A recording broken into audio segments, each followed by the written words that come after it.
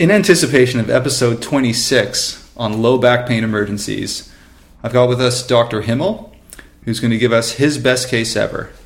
Dr. Himmel, let it rip.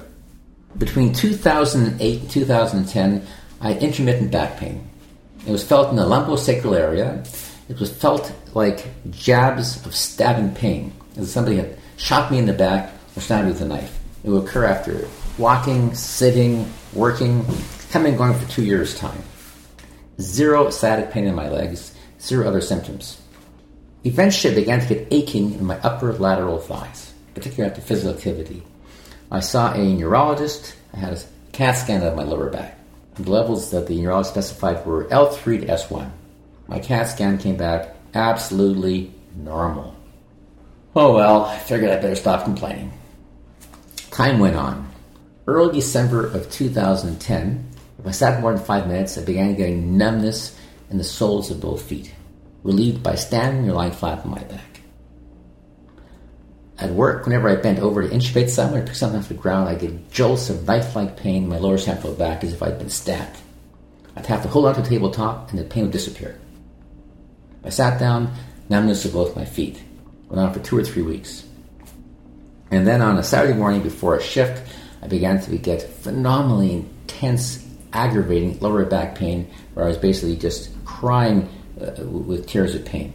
I phoned chief of my department. He arranged for MRI on Monday morning. By Monday morning, my heels were numb. The lower back pain was unbelievably intense, but I could still walk. So I went in, had an MRI, and as I exited from the MRI, I went to the doctor's lounge. I had severe back pain, my legs were weak, and I collapsed to the floor just outside of the doctor's lounge. At which point, the head of my department and one of the nurses happened to walk by and assumed I had renal colic. Lifted me up, took me to emerge. Within half an hour, I was unable to urinate. My thighs were getting increasingly weak. I had increasing numbness in both heels and my calves. I do not believe I had saddle anesthesia. What did the MRI show?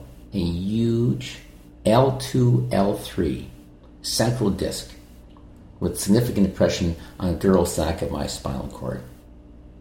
And I had neurosurgery the next day, about 36 hours after my full-fledged symptoms. And I was unable to walk up a single step for about 6 months.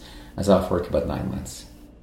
That's an amazing story. So we know there's 3 kinds of presentations of Cauda Equina Syndrome. Chronic back pain, a sudden onset, or gradual onset.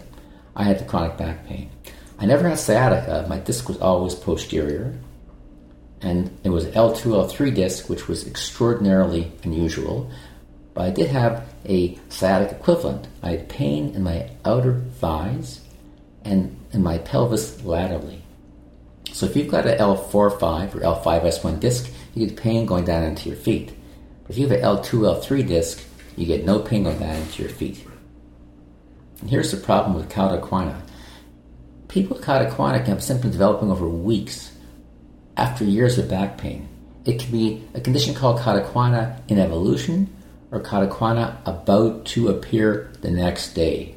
So here's what you do. Examine the patient. Check the reflexes. Check for hypoesthesia. If you're concerned about Cauda Equina, you must measure a residual. Give excellent advice. Recognize these patients often come back the 3rd or 4th or 5th time. What do you say? Difficulty urinating? Come back. Well, we always say that. You cannot walk? Come back. Pain gets worse? Come back. But let's say you're the sucker and you're doctor number 5. And the patient says, oh, the pain's getting worse. I have more trouble walking. What do you do then? You go through it all over again. You arrange follow-up. When you're the 5th doctor to see patients 5 days, do what the 1st doctor did. Examine the patient completely. Forget the lecture. Start all over again from the beginning. Next, Cauda Equina to this day is very controversial. One neurosurgeon will consider operating immediately. Next one will say it's not Cauda Equina. It's to this very day it's controversial. And remember, you could be at the wrong place at the wrong time. The guy can get Cauda Equina 3, 4, 5 days later. It's a very tough situation. But if you follow the principles that we've discussed, give good advice, and go right back to zero basing every single time, you decrease the odds of a bad outcome. And remember, you're not going to see 40 patients on that shift. That patient's going to take up a lot of time. In the upcoming episode in a week or two, you'll hear Dr. Himmel with Dr. Steinhart give you all the clinical pearls you need to know when you're faced with a patient with low back pain in the emergency department.